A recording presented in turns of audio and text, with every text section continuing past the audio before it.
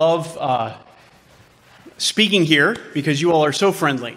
So friendly. At times, I've been able to share where the audience is not quite as friendly and quite as empathetic, and perhaps you've had that opportunity to share at a time where those that you're talking to feel like they're just staring daggers at you. I've had that at times, not very often. Paul knew that really well. At one point, he's preaching, and he recognizes there in the temple complex that half of the folks are Democrats and half of them are Republicans. Right? He sees that half of them are not Democrats, but half of them are Pharisees, half of them are Sadducees, these two camps that hate each other. And he uses that ploy to say, listen, I'm a Pharisee. And then everybody goes up in arms, and the text says they want to pull him limb from limb. As he shares, and he uses that to share the gospel. Another time he's preaching to, actually, 20,000 people or more gather in the theater in Ephesus to cry out, "Great is thine of Ephesians," because he's been preaching the gospel so much that people are turning from idols to serve the living God. And he's like, let me at him. That's not a very empathetic crowd, but he wants to go share the gospel with them. Well, today we find Paul, but we also find Elijah in a similar setting. I think thousands and thousands of people on the mountaintop there as he just presents the case for God to the people that want him dead. They literally want him dead. They've been searching nation after nation to find Elijah to put him to death. And he's going to stand up there in front of the king, the army, and all the people, and he's going to cry out in prayer to God. These are some serious prayer warriors. Some serious prayer warriors. And when we enter the realm of spiritual warfare, there is no way to enter but on your knees. On your knees. We fight our battles on our knees. And so this text will encourage us along three principles for prayer. Three principles for prayer. And you see kind of where we are here. We find these different examples that are given in verses 8, really all the way through verse 15. But here we have the example of faith, the example of a gospel motive we saw last week, and then today this example of gospel prayer.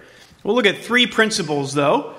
Draw three principles from this text on how we can also have successful, profitable prayer before the Lord. The first one is a little bit of a surprise and maybe not as popular to consider today. It's the example of submissive prayer. The example of submissive prayer. And this is evident in the life of Elijah.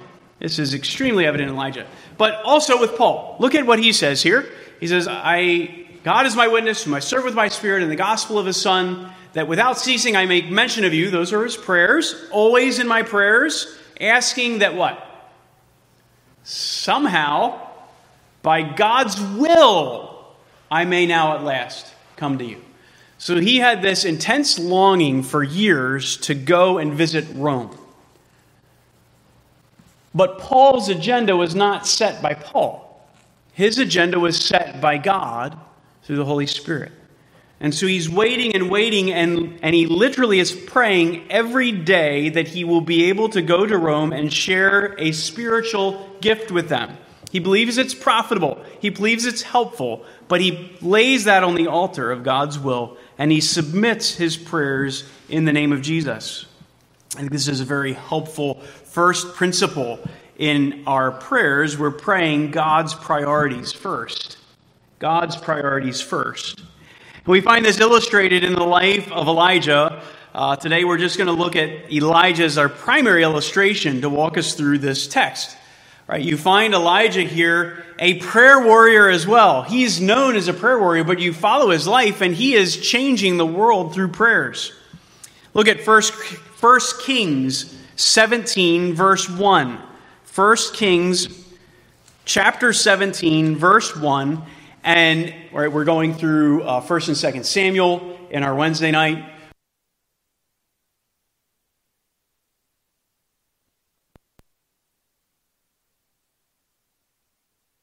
And it bursts on the scene this prophet. And we learned about Elijah. Here's kind of the first time he's mentioned. Elijah, 1 Kings 17, verse 1. Now Elijah the Tishbite in Gilead said to Ahab, "As the Lord lives, surely as the Lord, the God of Israel lives, the God I serve, there will be no dew or rain during the next few years until I give the word." Now imagine giving that to the President of the United States. Okay, they'll just shove you aside as a weirdo. But then it doesn't rain. For 6 months. For a year. For 2 years. And all of a sudden, who is that guy? Bring him back around here. This is a problem. This is crushing the economy. It's crushing the kingdom. Now, James gives us a little more information on this. Elijah was a man with a nature like ours, and he prayed earnestly that it would not rain, and it did not rain on the earth for 3 years and 6 months. Now that's some serious prayer. No, that's an amazing God who's listening to a mortal man. But I do think that we could just kind of zoom out a little bit and wonder, would that be perhaps, like, is Elijah, just does he want to see human suffering? No. That's not what's going on here. He knows that God's purposes are greater than our comfort. God's purposes are greater than our comfort. And so he prays that a difficult time will come in fulfillment of what God commands him to pray. And so God's purposes are brought by the prayers of his people. And so the Lord said to Elijah, "Go to the east." Right? And so Elijah hid. Elijah prayed. God ceases the rain. Elijah hides. 1 Kings 17, 2-4. Okay, let me read the verses 2-4 there in chapter 17. The Lord said to Elijah, "Go to the east, hide in the brook Cherith, near where it enters the Jordan River." Okay, so first of all, he goes and hides out way over here in Gilead. This is where you kind of more where he's from. And there's a little brook there. And it's kind of more like hiding. He's hiding there, and no one's getting rain, no more food. And it's getting serious. But God is sending who to feed him? Anybody know? Ravens, right. He's got these air carriers. Think these drones are special with Amazon? He's been doing that for years. He brings ravens to bring food to Elijah. No one can find him. They start searching for him because they want to control what's going on there. But what is really going on? Who is Elijah against? Baal. And Balaam, the god that Ahab, the king, is worshiping because of Jezebel, his wife, Jezebel, who's from Phoenicia, is the creator of rain in their lore. The one who created rain, the one who brings rain and withholds rain. So God is speaking their language. You think your God can control the rain? I'm going to send my prophet very publicly, and he's going to say there's no rain. And there's no rain for 3 years. And in fact, this is what God does. After the brook dries up, he says, "Go to Zarephath." That's like telling a Christian to go to Medina or Mecca and hide from Muslim invaders. He's like, I want you to go right to their camp, and where everyone who's worshiping Baal is dried up and not able to live, you're going to go there, and I'm going to sustain you. You know how? You keep reading that chapter through a poor widow. A poor widow that God miraculously uses to feed Elijah. Through everybody else in this region is dying of thirst, of hunger. And God is saying, but my prophet is sustained. God is showing that his purposes are greater. I don't know Elijah's heart, but I kind of wonder if he's thinking, Lord, do I really have to pray this? He wants to eat. He wants to drink. Right? He's just like you and I, James says. It's a hard thing to pray for, that there would be no food or water. But he knows their spiritual profit is so much better than their physical profit. And so he's praying to God on a deeper level. We need spirit-filled praying rather than flesh-filled praying. Praying for revival rather than a Rolex. And honestly, in our Christian cultural setting, popular preaching is God wants to give you that without that. Right? But we need to bow our knees to God who is sovereign over the reign and over world kingdoms. And we say, Lord, I have a desire here, but it's not my will, it's thine. I submit my prayers to you, as Paul did in planning to go to Rome, as Elijah did, no doubt in his heart, and you and I do as we look at our future. Lord, I don't know your best for this. This is my desire, but I submit it to Jesus' name. And so we learn in James 4:13-15, come now, you who say today or tomorrow we will go to such and such a city and spend a year there and engage in business and make a profit. You do not know what your life will be like tomorrow. You're just a vapor that appears for a little while and then vanishes away. Instead, you ought to say, if the Lord wills, we will live and do this or that. And that's our motto.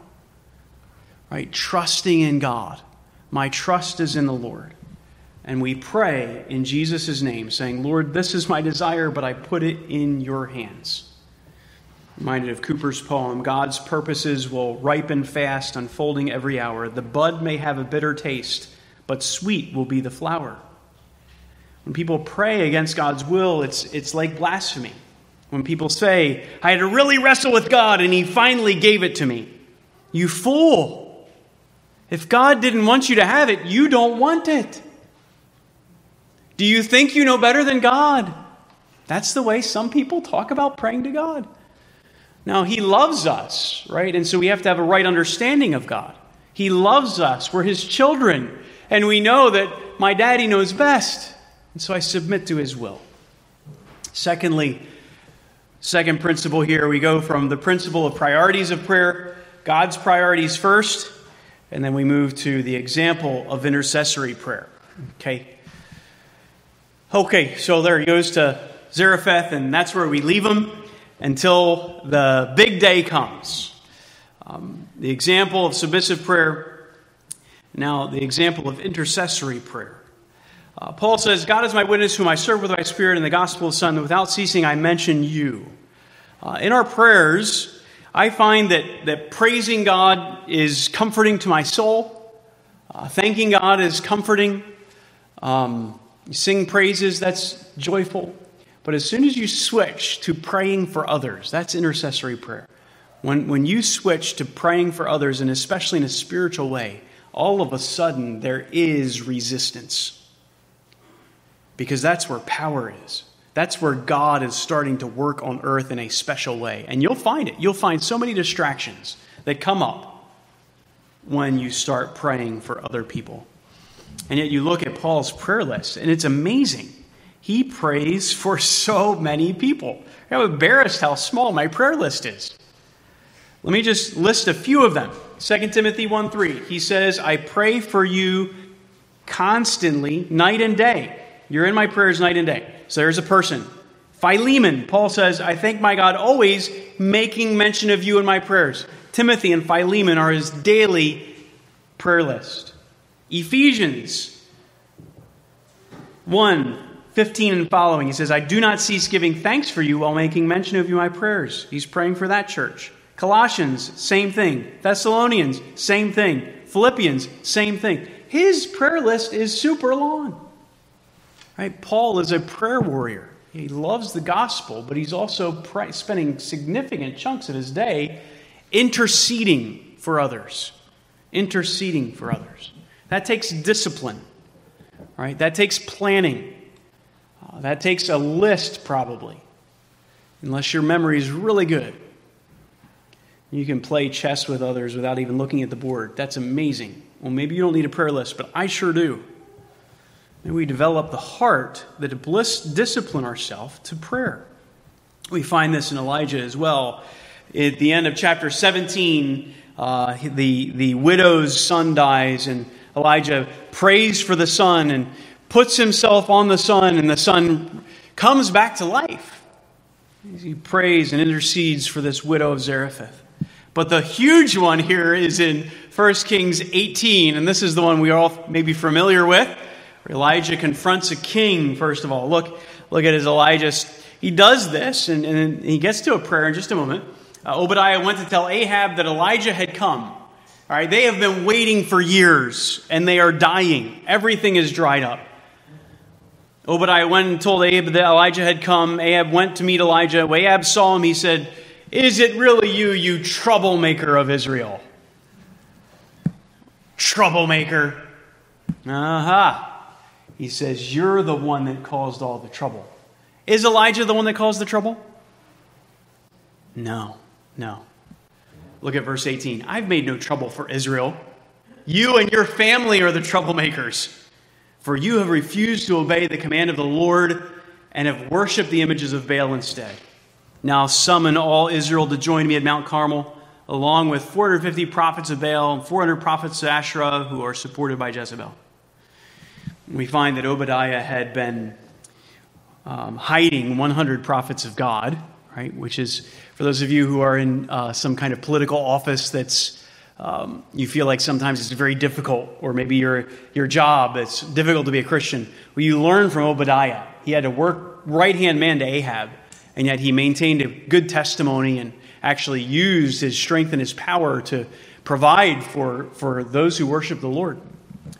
And so Obadiah brings Elijah to King Ahab, and Elijah's not bashful at all. This guy just says, "You're the troublemaker. You are the idol worshiper. And God is overthrowing Baal in Israel's midst. And that's why this is all coming to a head." He also confronts the people. So Ahab summoned all the people of Israel and the prophets on Mount Carmel. And Elijah stood in front of them and said, "How much longer will you waver, hobbling between two opinions?" I like that translation. That's the Hebrew. Limping is the idea.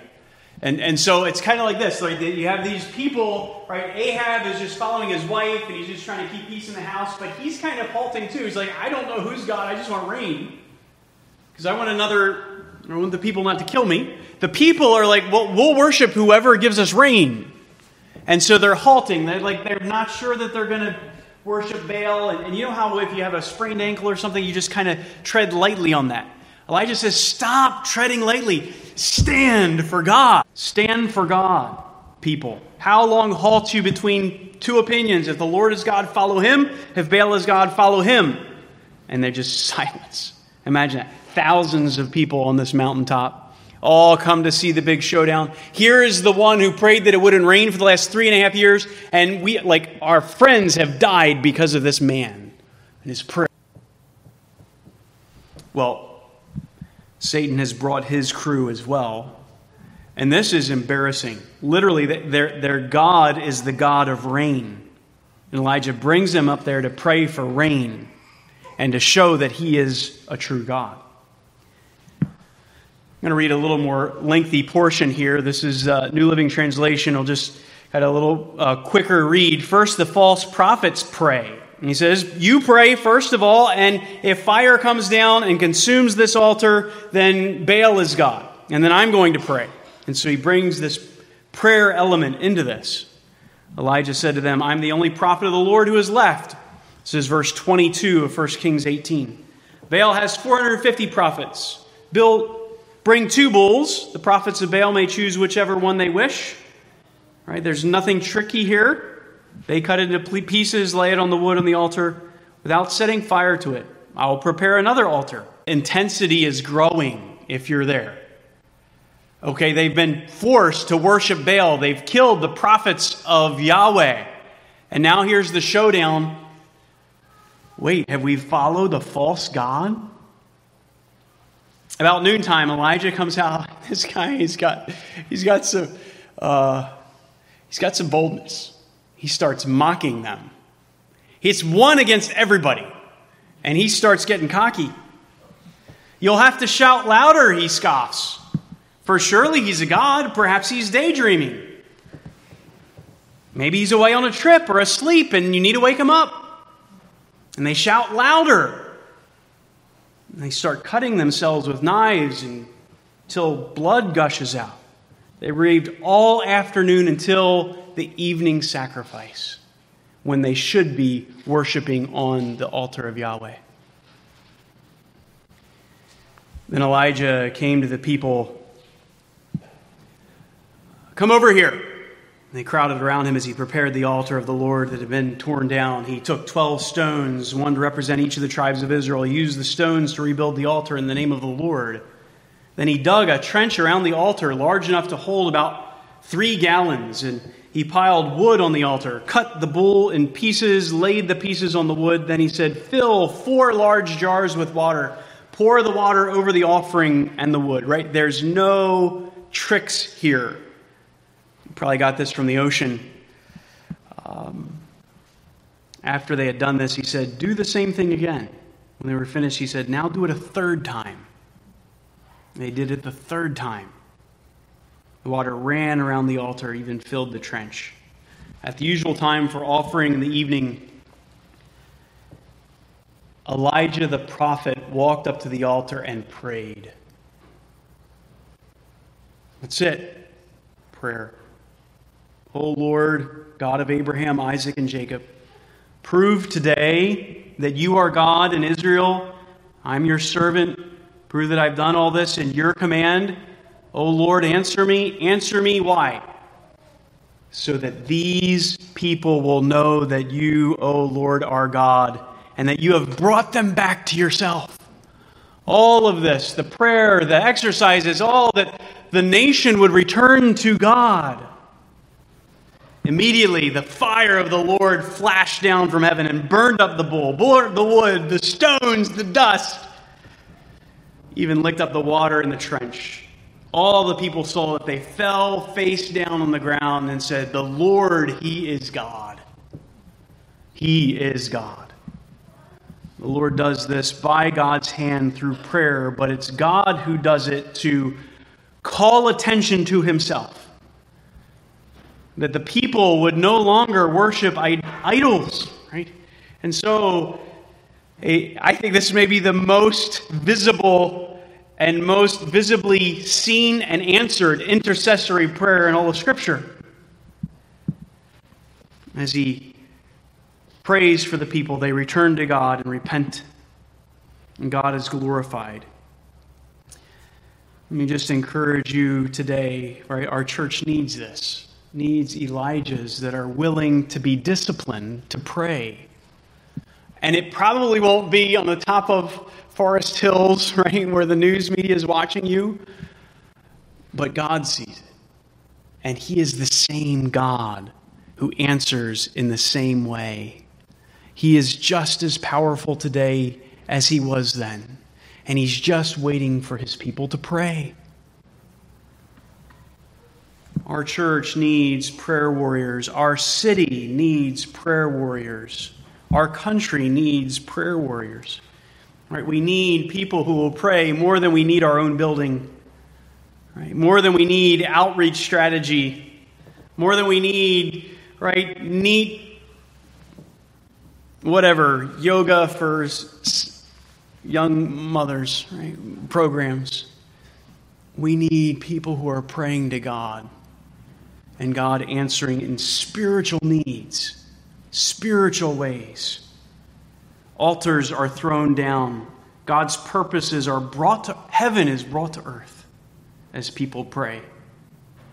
John Knox did this boldly. He preached in Scotland to Mary Queen of Scots. Actually, his pulpit faced her palace, and they would open the doors and he would proclaim the gospel, right, as she was trying to push Romanism on the people. And he would proclaim Christ alone, faith alone. Mary Queen of Scots said, I fear John Knox's prayers more than an army of 10,000 men. That's true. Enter the veil with me, praying for God's work in our neighborhood. Let us pray that God will save everyone. Let us pray that people will know him. Let us pray that the knowledge of the Lord will fill Queens as the waters cover the sea. Let us pray for individual names, like our Lord's table services, as we offer up these names. Let us pray consistently, discipline for God to work in individual hearts. That is intercessory prayer. And it's the hardest thing you'll have to do as a Christian. But it's what we're called to, and it's what God blesses. And so may we be warriors called to battle in prayer. The last one, the principle of persistent prayer. Because it's difficult, it takes effort. Right? Colin shared this just a few Wednesday nights ago in our prayer meeting. Right? It is not an easy thing to pray. Right? Sometimes some praying is easier, but intercessory prayer is very difficult. It takes, again, effort and timing and planning. We find this in Paul. He says, right, I'm mentioning you always without ceasing, mentioning you in my prayers. Without ceasing. There's this pray without ceasing. There's a continual spirit of prayer, but every day Paul is bringing up these folks and their spiritual needs before the Lord. Wow, that's awesome. I think when we get to heaven, we'll see the churches that make such an impact. We'll find it wasn't the pastor or the church leadership, but were the folks that maybe, hopefully the pastor and church leadership, but were people there that were consistently on their knees, winning the battle in the spiritual realm. That's what Paul did. Daily prayer, daily waiting. And this is what happens next. We find Elijah doing the same thing, right? Ahab went to eat and drink. Elijah climbed to the top of the mountain and bowed low to the ground and prayed with his face between his knees. And he said to the servant, "Go and look toward the sea." The servant went and looked and returned to Elijah and said, "I don't see anything." And then he prays again. What's he praying for? Rain. Again, he comes back. "I don't see anything." 7 times. Right? The second time, third time, fourth time, fifth time. At some point you're just like, okay, it's not God's time. No. He knew from chapter 18, verse 1, that God promised rain. But God's promises often entail our prayers. Praying God's promises are such a blessing, but you still have to pray. It's a miracle. It's a supernatural, blow your brain miracle that God sovereignly works through your prayers to do those things. And so he promises rain, but he waits for the prophet to pray 1, 2, 3, 4, 5, 6, 7 times. Isn't that fascinating? And he prays the 7th time, and he says, "There's just a little cloud the size of a man's hand rising from the sea. Ah, my prayers are answered. Get out of here. Run. Run. The rain's coming." Elijah shouted, "Hurry, Ahab. Tell him, climb into your chariot. Go back home. If you don't have, the rain will stop you." And the rain tears through. And I love this. Elijah runs back, right? Ahab has to go to Jezreel, to his palace. Elijah runs the same amount, and he beats the chariot. 17 miles. 17 miles. It says, in the power of the Lord. Right? God is strengthening this person. But that's also showing if the king follows the prophet's lead, they will be blessed.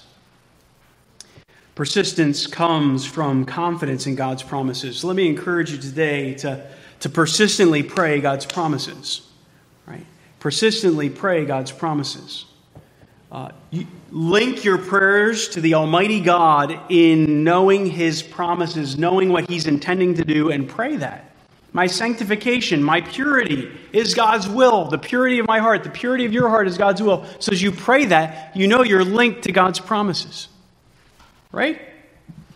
God does not want others to perish. So as we pray for their salvation, for their faith and repentance, we're praying God's promises. Some things we don't know what His purpose is. He wants me to get a brand new Chevy Tahoe. So I can pray that, but I'm praying that in Jesus' name. Right? So I don't have God's promise behind that. but I do know He's going to provide my daily bread. And so I pray for God's provision of my daily bread, food and covering. He's going to provide that because He's promised to. And perhaps today you're praying for something that you believe that is God's spiritual will, but you're almost ready to quit. Let me encourage you to keep on asking, keep on knocking, keep on seeking, even seven times in one kneeling. Pour out your heart to the Lord. Trust Him.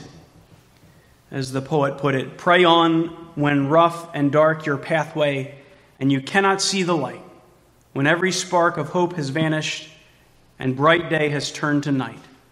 Pray on, for God doth surely hear you, noting well each sad request. Pray then in faith, truly believing that He always gives what's best. Let me just challenge in closing that we would be praying this way. We would have persistent, intercessory, spiritual prayers. And those are the warriors that God has called us to be. And often it is during difficult times. And our culture, right, may be no friend of grace. May we be those who move forward in prayer. So was Donald Caskey.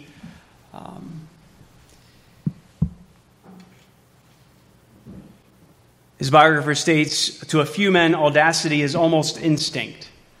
They take to risk and adventure as easily as a swallow takes to the air. This man found himself in France as a pastor at the beginning of World War II. And he spoke boldly against the Nazi regime, their prejudice as they started to take over France. Preached against the Nazi propaganda. Threatened. He continued to preach. When Germany took over France, he had an opportunity to get out on the last boat. His space was reserved. But he felt called to stay there and preach. He gave his space to someone else. He heard at that time of thousands of British soldiers who were trapped in France following the occupation. And so he saw that as his ministry, his pastoral goal. Over the next few years, he would rescue 600 of these men, providing papers for their release, working closely with spies and MI9 agents. But he worked most of all, he wasn't a spy, he worked in prayer. His biographer states, "Dear God," he would pray, you think this out for me, please. I'm beaten. He relied on the Lord in his regular reading of the Bible. He experienced answers to prayer, guidance with difficult situation, on occasion unusual insights which he believed were given to him by God. 1941, he had been arrested and threatened, stopped, and given another ticket to get out. But he determined to stay and pray and pastor. He writes, "Before I slept each night, I beseeched God to help us and thanked Him for the guidance that stopped me accepting the offer to return to England." April 14th, 1943, he's walking, enjoying warm spring night, praying as he walked. He enters back to his home. He finds 5 revolvers pointed at him. He's under arrest, sentenced to prison. Bible was taken from him, so he's left with just the memory of the scriptures he had memorized and his present memories of his childhood. Next month, in May, he was transferred to a home that had been turned into a place of torture. Listened to the screams all night. On the wall, he saw the etching of people's names in the plaster, knowing that they had been tortured to death in his cell. He added his inscription with his fingernails. And then he wrote in English from the prophet Isaiah, "Thus saith the Lord, fear not, for I have redeemed thee. I have called thee by name, thou art mine. When thou passest through the waters, I will be with thee. Through the rivers, they shall not overflow thee. When thou walkest through the fire, thou shalt not be burned, neither shall the flame kindle upon thee." And he prayed that the Lord would use him even in prison.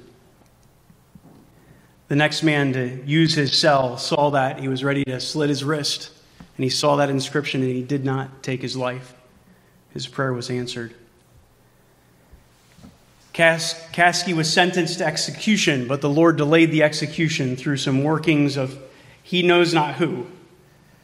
Eventually, he was set free to pastor. He lived to 1983. We remember these giants of prayer on Memorial Day. Elijah, Paul. And we're called to join them. Maybe not seen, not written about, but just as important, the kingdom of God. Let's pray. Heads bowed and eyes closed. I just had some practical points of laying this out, but you can think through that. Would you take some moment and talk to the Lord? I just feel like our church needs to step up in this area, and maybe that means setting aside some time Wednesday night to join the prayer team online or in person there at the office at 7. But a daily time aside, if you can't make that, a daily time aside, and that means making a list. If you don't have a prayer list, please start a list at the back of your Bible or on your phone. We need intercessors. Pray for our community daily, for the salvation of folks that you know that don't know Jesus. But that takes discipline, it takes planning, it takes a list. Okay, so talk to the Lord about that. Ask him for grace. It's his grace that does it. It's not you or me. It's him. And he calls us through the example of Elijah, the example of Paul, to be people of prayer.